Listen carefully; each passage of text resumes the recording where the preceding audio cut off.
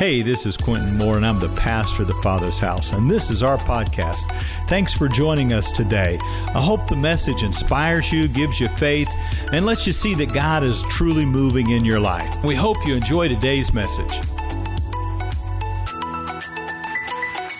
You got a Bible? Back early in the year, actually before the year started, the Lord spoke to me out of Ephesians chapter 1, verse 18 and 19, and spoke to me that your eyes would be open and you'd know the hope of His calling, the riches of His glory, and the exceeding greatness of His power. Say great power. And I've been endeavoring to follow Him so that the greatness of His power would be revealed in your life. That's why I spent 6 weeks talking about Spirit-filled living. I think there's been too much shrinking back from the reality of being a Spirit-filled person. I'm moving into a season right here where I think it's interesting that so many people don't even understand the foundations of the faith. What are the bedrock of the faith? Well, you know that story, right? He who builds his house on the rock, the wind will come, but it'll not be shaken. He who builds, you know that story we tell our children. Our faith needs to be built on the bedrock. What is the foundation? What's the cornerstone of our faith? What are those things that hold the foundation of our faith together? The very first sermon I ever preached in Hutchinson, Kansas came out of Isaiah or Psalm chapter 11, verse 3. If the foundations be destroyed, what will the righteous do? Great question. If the foundations be destroyed, what will the righteous do? I love the Message translation. It says, if the bottom falls out, what will you do? I want to title this series, The Bottom Has Fallen Out. Maybe even shorten it down. Your bottom, never mind.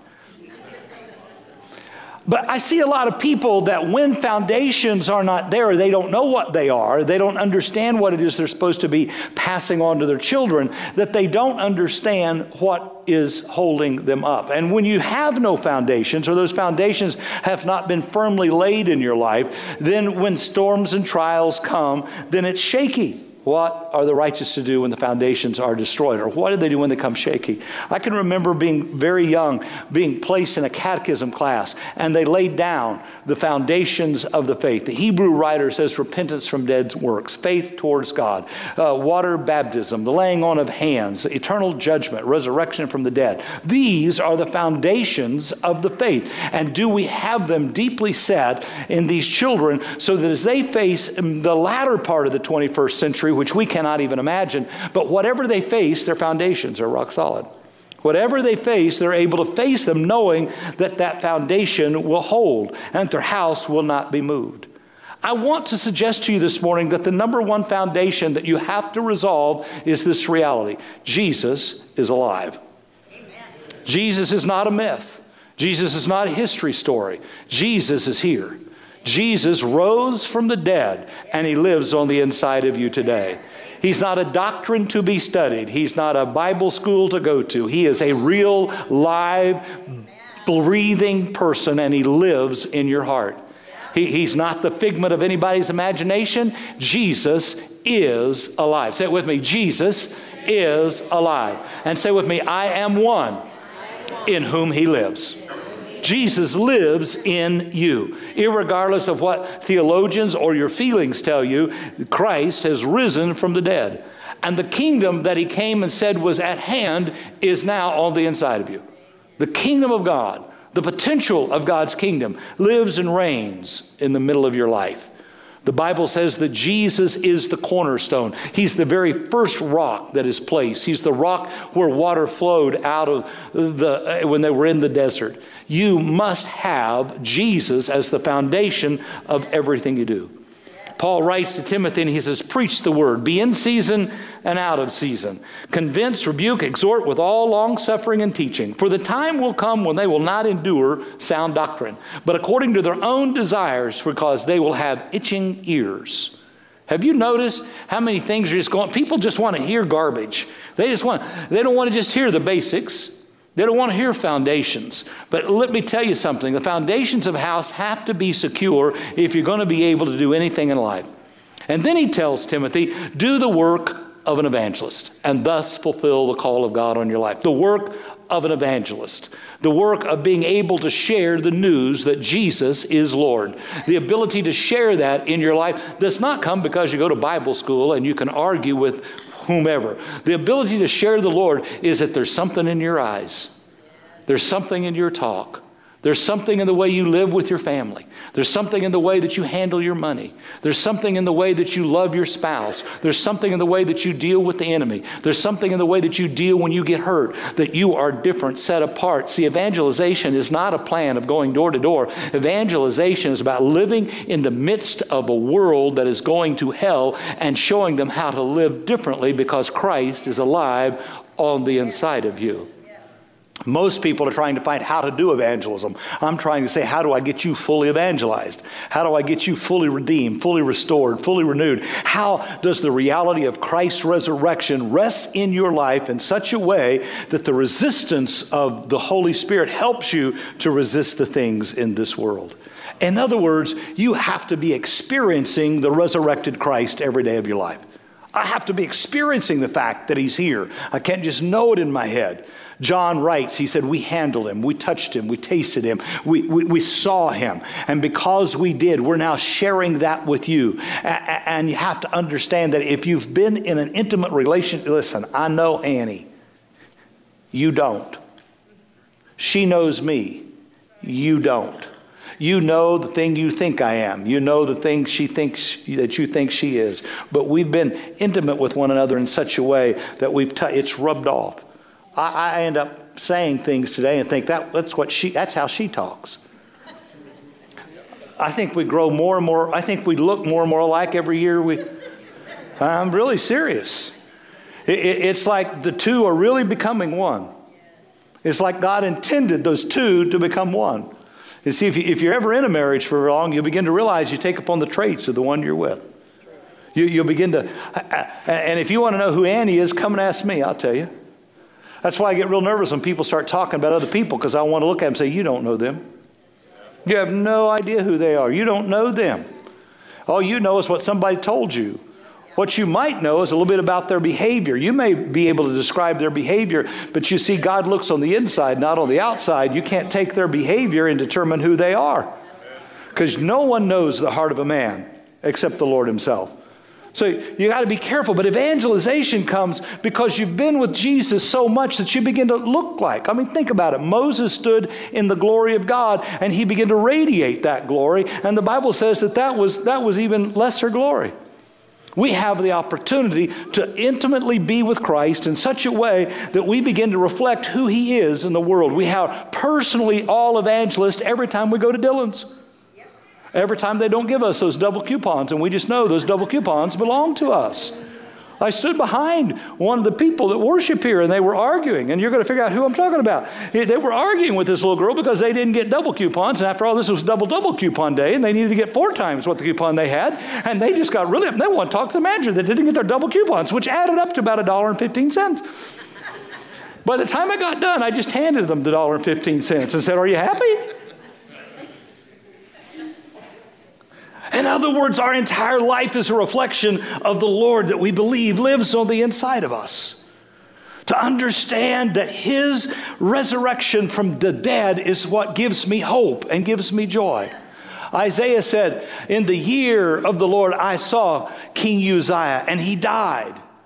And then I saw the Lord high and lifted up. What has to die in your life for you to see glory? What has to be removed in your life so that you can begin to see the glory of God? Can I tell you, what do the righteous do when the foundations are shaken? Listen, God will not allow anybody to take his place in your life. And when anything begins to get so high in your life that you're willing to fight for it, I promise you, God's about to pull that down so that you can see the real glory of the Lord. People have told me all my life, well, I want to see the glory of the Lord. And I want to say, kill Uzziah. Who is Uzziah? Man, in the last 10 years, I can tell you we've had a couple of them. We've had a couple of people that certain people would elevate. They'd elevate this one. He was up here. And then he would elevate another one. Can I tell you, when you get that king out of your eyes, then you can see the glory of God. Because only when Jesus is Lord, nothing and no one else, only then can we see the glory of God fill the earth. I love what Isaiah says on down in verse 6 or 7. He goes, I'm ruined. Woe is me. I'm just ruined. Listen, if you ever have really good Kansas beef, you will not go to Florida and order anything. Listen, if you ever taste Martha's pecan pie, you're done. If you ever ate my grandma's strawberry jelly, I get tickled up. People come and start talking to me about banana pudding. Get back. Only Grandma Jessie made banana pudding. Nobody else can even touch it. They can't even come close, and don't send none to me. You ever been just ruined because you had something so good that nothing else could compare? Let me tell you something. As a child, I met Jesus Christ on my knees, and there's nothing else that compares. If you ever come in contact with the Lord, you won't be repeating, don't do this, because the law never brought me to Him, but His grace that came into my life in such a way that the foundation of my faith is built on the reality that Christ is Lord. Why did those women follow Him to the tomb where He was killed? Why did they get up in the morning and risk their own lives? I'll tell you why. Because He set them free of demons and healed their bodies and lifted them up and placed them on solid rock. Did I tell you my joke? You know the story where they bring the woman, they throw her at the feet of Jesus. Yeah. And Jesus said, if you have no sin, go ahead. And they all backed away. And about that time, this great big stone starts rolling down the hill. Bam! Just crushes that woman. And Jesus goes, Mom! He who is without sin. Her name was, never mind. If I have to explain it to you, it doesn't do you any good.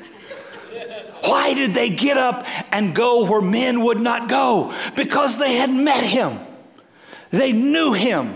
They knew Him as He said, Father, forgive them. They knew Him as He blessed those that were taking His life. They knew Him in such a way that they went to the last place He was, and they met the angels, and the angels said, He ain't here. He's alive. And the Bible says, with great fear and yet with great joy. If you're ever in the presence of God, can I tell you, you're going to have two emotions at the same time. Every time I have felt the Holy Spirit, my insides are shaking. Because can I tell you something? He can blow His nose and destroy the world. You're afraid. When you're in the presence of God, you know you're there because of grace. When you're in the presence of God, you're not there because you're qualified or you didn't do anything. You're there because He loves you unconditionally. And then you have great joy. To be in the presence of God is both scary and exciting at the same time. And they said in response to that, they ran to tell the others. Listen, we need to be in the presence of God to the degree that it makes us afraid and at the same time produces joy in our lives. That reality will create in us something that will change us to the point that other people will begin. I'm telling you, I think it was in their eyes. If you're filled with fear, reverence, and joy, your eyes changed. If you don't believe it, have a 4-year-old walk into the living room with presents under a tree. Their eyes change.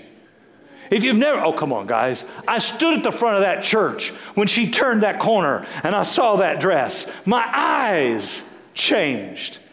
You see, eyes are a window into the soul. Look Him in the eye and you know. You can tell when someone knows Jesus because it's in their eyes. You can tell when someone hates because it's in their eyes. You can tell when someone criticizes or despises because they're in. Listen, if you ever meet Christ, it'll touch you, and all of a sudden you'll see the world different. Once Christ came into my life, can I tell you, the way I saw other people changed. We know no one according to the flesh, not even Christ. We know Him thus no longer. If you ever encounter the grace of God in its purest form, you'll never be able to judge another human being. You'll never be able to declare that human being less than you. Why? Because you'll know. You'll know that had not been for the grace of God, you wouldn't even be able to breathe. See, Jesus, being the Lord of our life, is the very foundation of what it means to have faith in God. Mary stood at that tomb and He spoke to her and it says she recognized The two men on the road to Emmaus, they walked with him and debated with him. And he sat down and he broke the bread. And it says their eyes were open and they recognized. They had fished all night on the lake of Galilee and had caught nothing. The Lord made breakfast and they looked up and John said, "It is the Lord." It's funny to me how we come to those moments in our life where we have no ability to go any further. Those two were without hope. Those women were in mourning, and the guys had worked all night. They were tired. Don't you know that when we get our weakest, there he is. When we come to the end of our rope, there he is. He'll wait till we can do no more, and then the Lord Almighty will show up and say, "Look what I can do when you are weak and I am strong." God is seen most definitely in those moments when we think he's far away. Christ is risen. Christ is alive. Christ is with you right now. Can I tell you, the Big Bang Theory.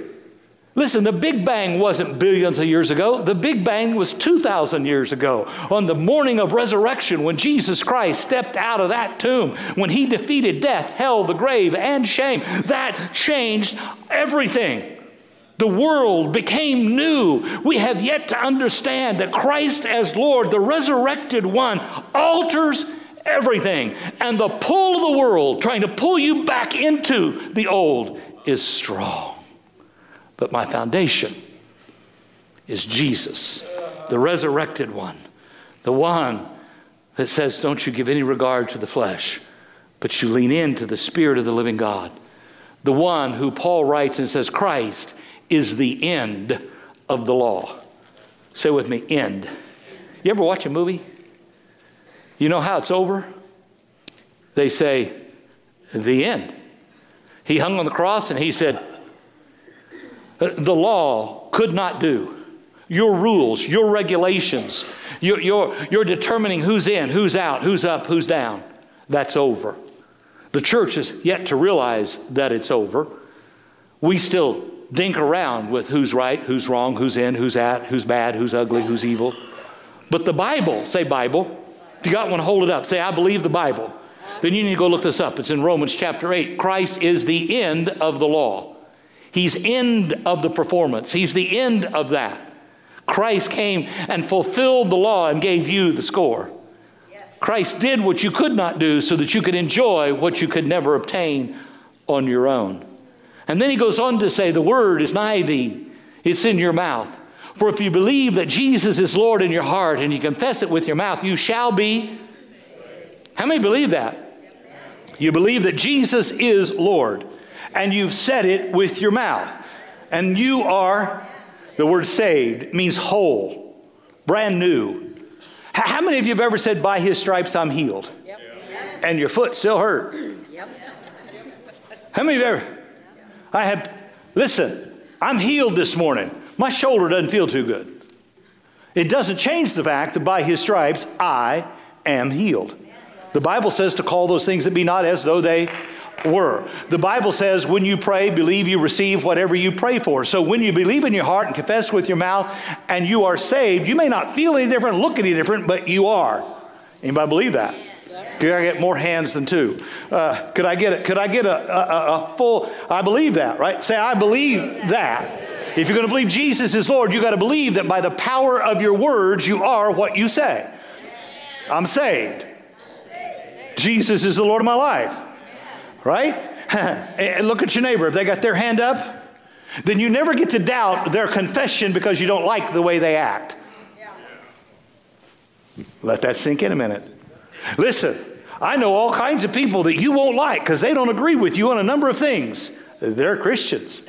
Why? Because I've heard them say, Jesus is Lord. And no one can say Jesus is Lord except by the power of the Holy Spirit. So they can be a different color. They can be a different gender. They can even be a different party member. See, you're with me up till there. And then it's like, say with me, they believe in their heart. They confess with their mouth that Jesus is Lord.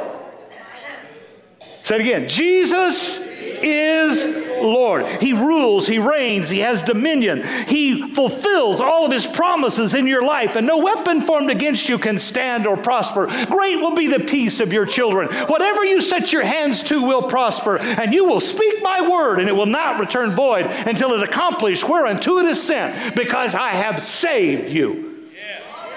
Okay. Look at your neighbor and say, I am saved. I am born again. The scripture said, whoever believes in him will not be put to shame. He said, if you believe in your heart and confess with your mouth, you will not be put to shame. Then woe be it to anyone who tries to put shame on a believer.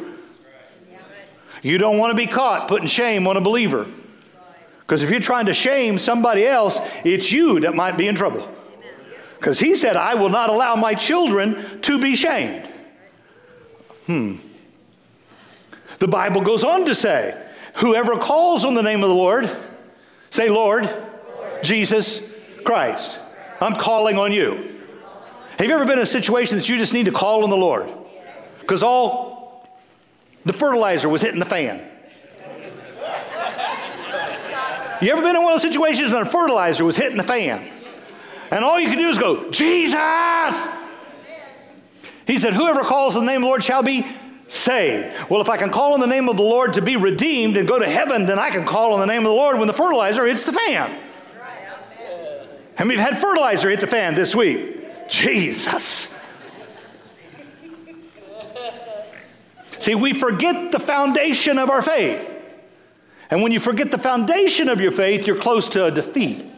But if you can remember this reality, that God will put him in your heart so that in spite of the depression, the disappointment, and the distraught that's in your life, you can stand at the tomb and hear Jesus is alive. You can sit in that little city down there and hear Jesus is alive. You can be in a boat and see that Jesus is alive. The ability to know that Jesus is Lord in the middle of the fertilizer hitting the fan. If you have the ability to declare Jesus is Lord in whatever tribulation you're in, that foundation.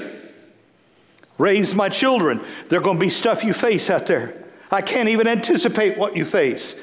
But when you get out there, I want you to remember that Jesus is with you.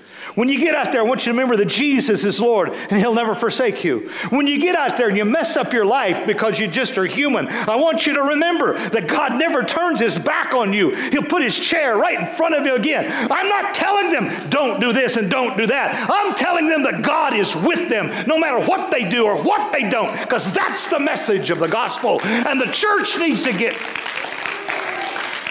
Jesus is Lord. Even over unbelievers. They may not believe it yet, but he's still Lord. Nothing is outside of his purview. Nothing is beyond his reach. See, we need scales to fall from our eyes that we might see the Christ high and lifted up. May the eyes of our understanding be opened that we might know the hope of his calling. That we might see the riches of his inheritance, and that we might be filled with the exceeding greatness of the power that raised him from the dead. You see, today we have to recover the simple little reality. Jesus is Lord. Not whomever, not whatever, not me. For over 40 years, I have prayed nearly every day that Jesus is the Lord over Annie, not me. That Jesus is the one that directs and guides. That Jesus is the one that controls. That Jesus is the one over her life, not me. There is still a segment of the body of the Christian church that believes that the husband lords over women. Repent, I say, repent. Because Jesus is Lord over the Gentile and the Jew.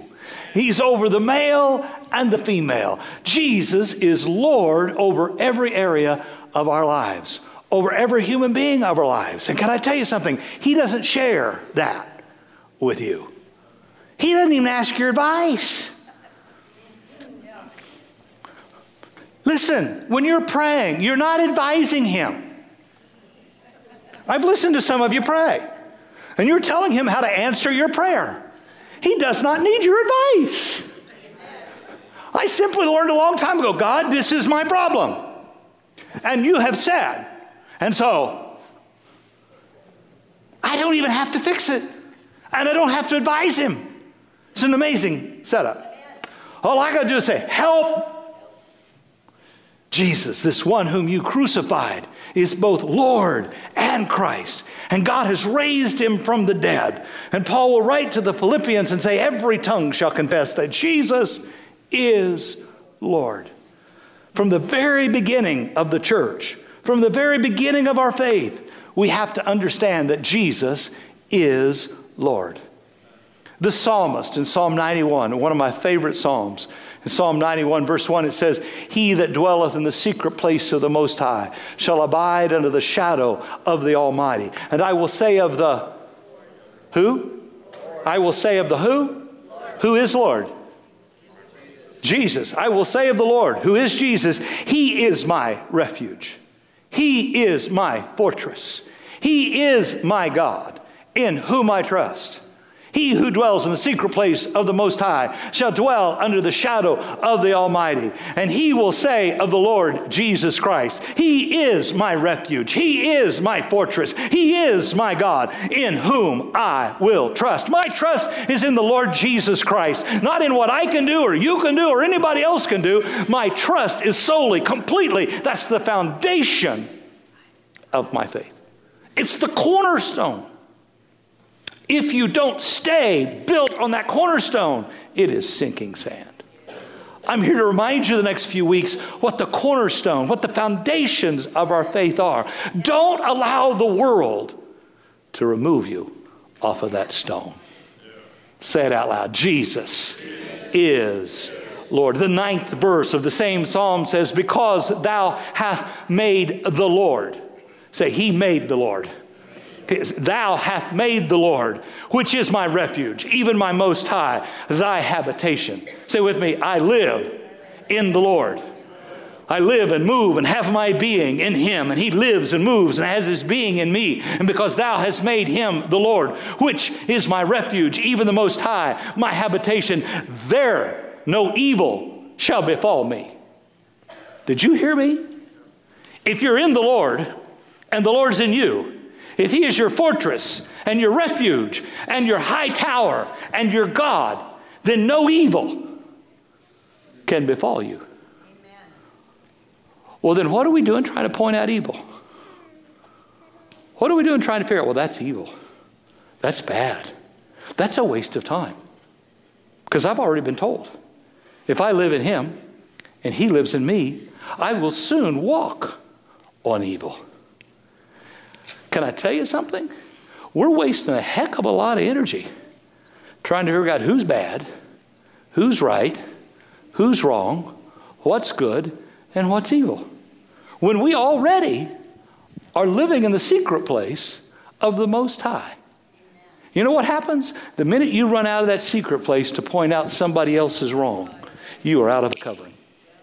The minute you begin to judge others, you yourself will be judged.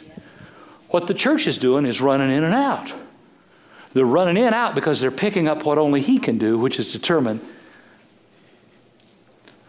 Say it with me. I will never regard anyone according to the flesh. I will simply call them the righteousness of God. Wow. We want revival. We got to get this. Say with me. He is my refuge and my fortress, my God. In him will I trust. I will live in him. I will dwell in him. Wow. That's born again. That's living in the midst of the Holy Spirit and knowing that I can live and move in him, and that things around me, though they come nigh, they'll fall at my feet. 1,000 on my left, 10,000 on my right. See, the most important presence here this morning is Jesus. Jesus is fully present. He's fully present to you this morning. He's not distracted by anything. He is focused on you, every one of you. He is present to you. The real question is, are we present to him? Are we just kind of suffering through pastor's sermon so that we can get home and watch this and never mind. But just to stop right now, close your eyes. He said, if 2 or 3 are gathered together, there I am. Say with me, I'm a believer that Jesus is Lord and that He's here. Wherever that ache and that pain is, wherever that depression is, wherever that fear is, He's touching it. He's lifting it. He's overcoming it. Hallelujah. Hallelujah. This is church. This is what we're supposed to be doing. Making an atmosphere for the presence of God. Creating a place where we forgive others. Where we stop judging others. We just plead the blood. My grandmother used to plead the blood. When she'd see something she didn't like, she'd just plead the blood. And you feel the grace of God come, and it's in this place that God can heal. God can move. He can't do it if we're in disunity. He can't do it if we're all caught up about who's right and who's wrong. We hinder the flow of the Spirit when we step out from under the lordship of Jesus Christ. This is the place that God longs for the church to be. I'm not ashamed of this gospel of grace. I'm not ashamed that Jesus is Lord. I'm not ashamed that He's asked me to lay down my opinions of other people. I'm not ashamed that He said to me, it's not my place.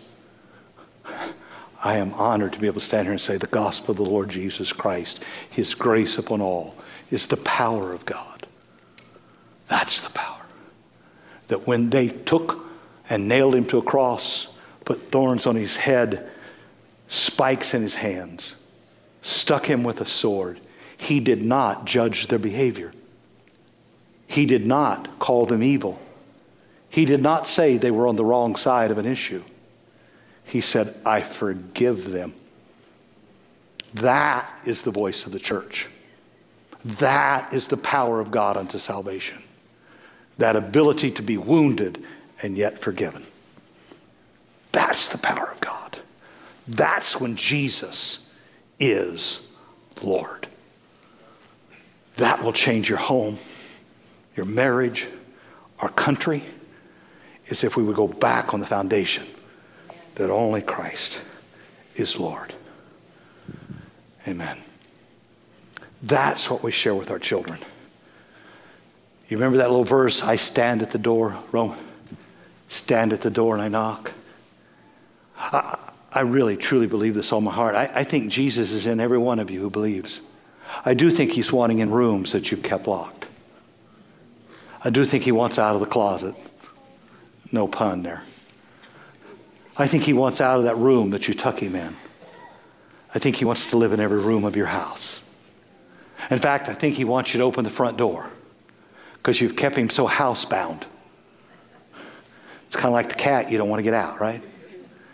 And God not only wants to live in you, He wants you to let Him out. He wants the world to see that He lives in you and that you release Him into the world through your kindness and your gentleness and your goodness, through your grace and through your light. That'll change, Hutch.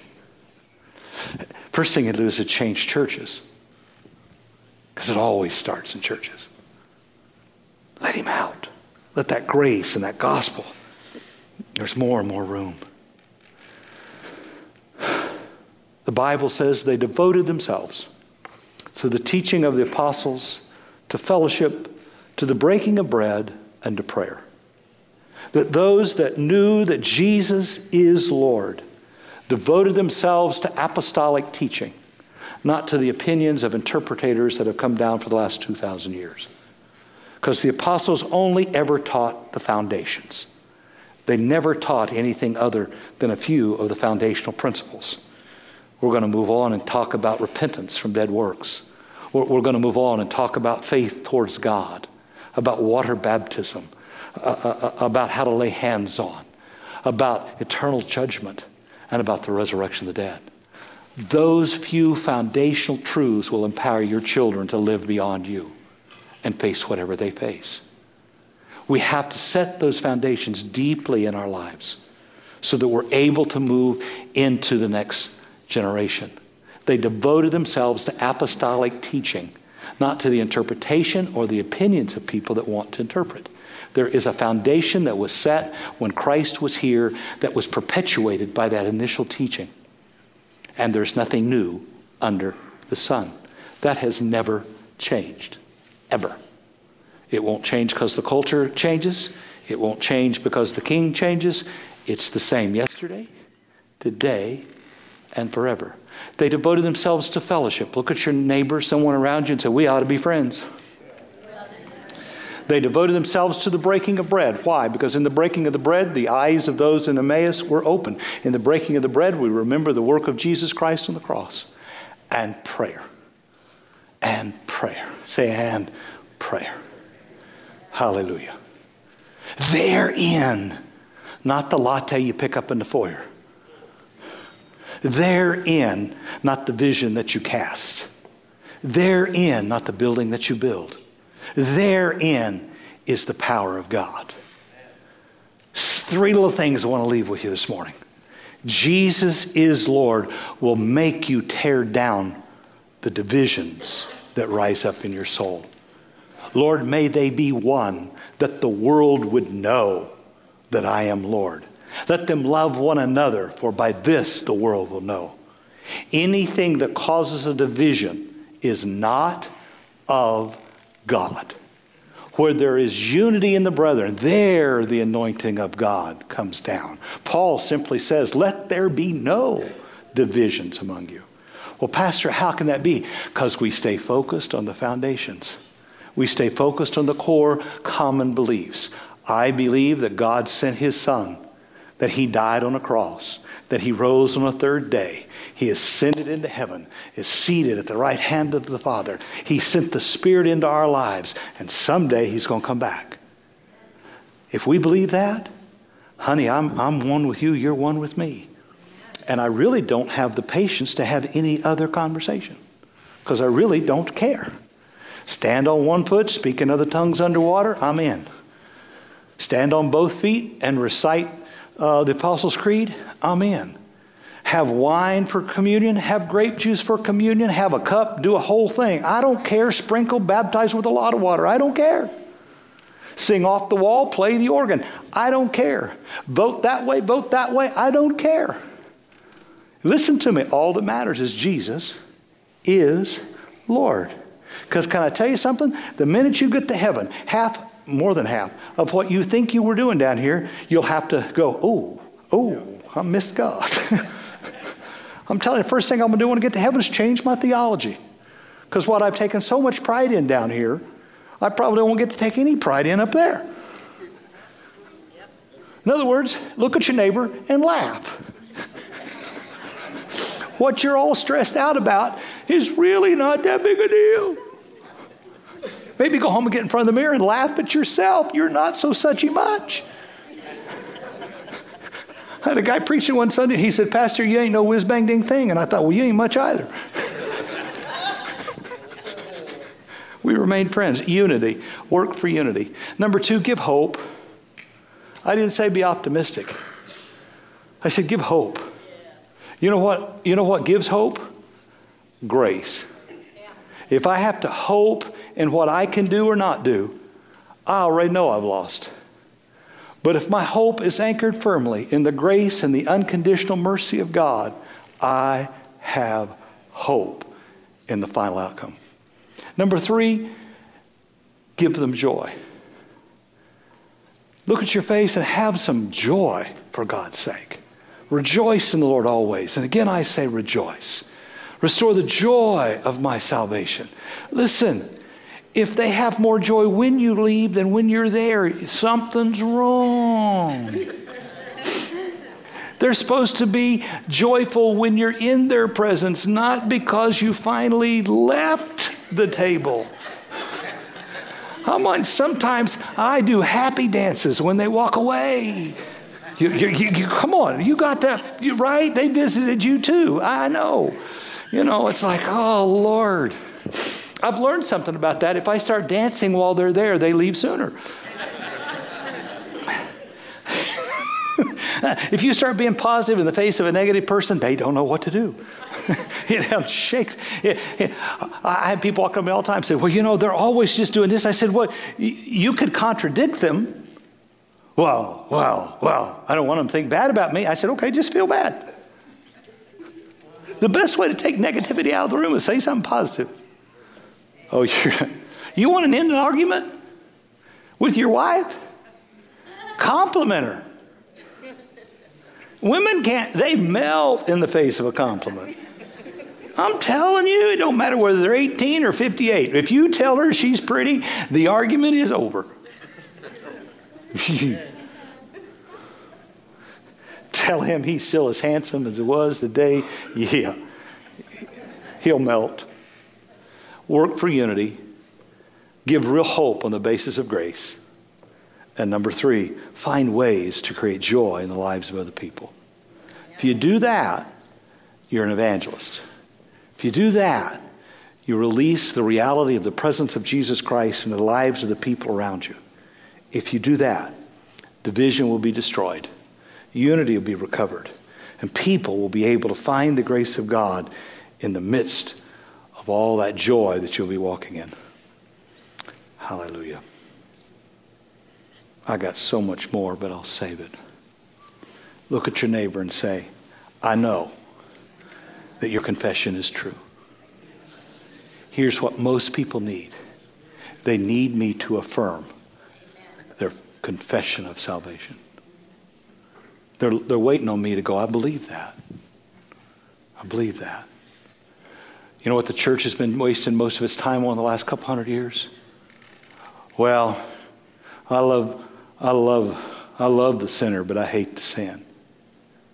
You know what you just said? You just said they weren't good enough. That is silly. That's an old thing that got placed within the Armenian realities of God, and we need to take it out. We simply need to say, I believe your confession. Jesus is the Lord of your life. And shut up. When you begin to affirm people's confession of Christ, their behaviors will take care of themselves. You just have to begin to believe that they believe. Add your faith to theirs and watch what happens. I'm your pastor. I'm telling you, I could write a book. It probably wouldn't. I keep Annie. She said, no, we ain't selling it. We're using it as a bribe. Quintin's going to release his book unless you sent. Listen to me. Our job is to forgive sinners, is to believe their confession, and to watch the power of God rule in their life. Just go do that. That's the foundation of our faith. Father, I pray this morning that if there's someone in this room that has never believed that Jesus is Lord, they never believed that he loved them, I'm asking you this morning to touch their heart. I'm asking you this morning to speak inside of them. I'm asking this morning that they would confess you as Lord. Every head is bowed. Every eye is closed. No one's looking around. If you believe that Jesus died and rose again for you, all you have to do this morning is say, Jesus is Lord. The Bible says you're saved. Now, Father, I pray that you fill them with your Holy Spirit this morning. I pray that the overwhelming presence of the Spirit of God would move into their hearts and into their lives. I pray that in the next few days, they'd recognize the change that's taking place in their life. In Jesus' name. Just right there, could we just pray for a moment for the people in this room? Hallelujah. In the name of Jesus. In the name of Jesus. Amen. Hey, I hope the message truly inspired you today. If it did, do a couple things for me. Subscribe to our show, and it'll just drop right into your feed, and you can stay current with all that we're doing. The second thing is if you've been impacted by this ministry, you can click the link right there in front of you, and you can become one of our givers, and that'll help us to keep spreading the gospel and the good news around the world. Everyone needs to hear the good news right now, maybe more than any other time. So God bless, and I'll see you next time.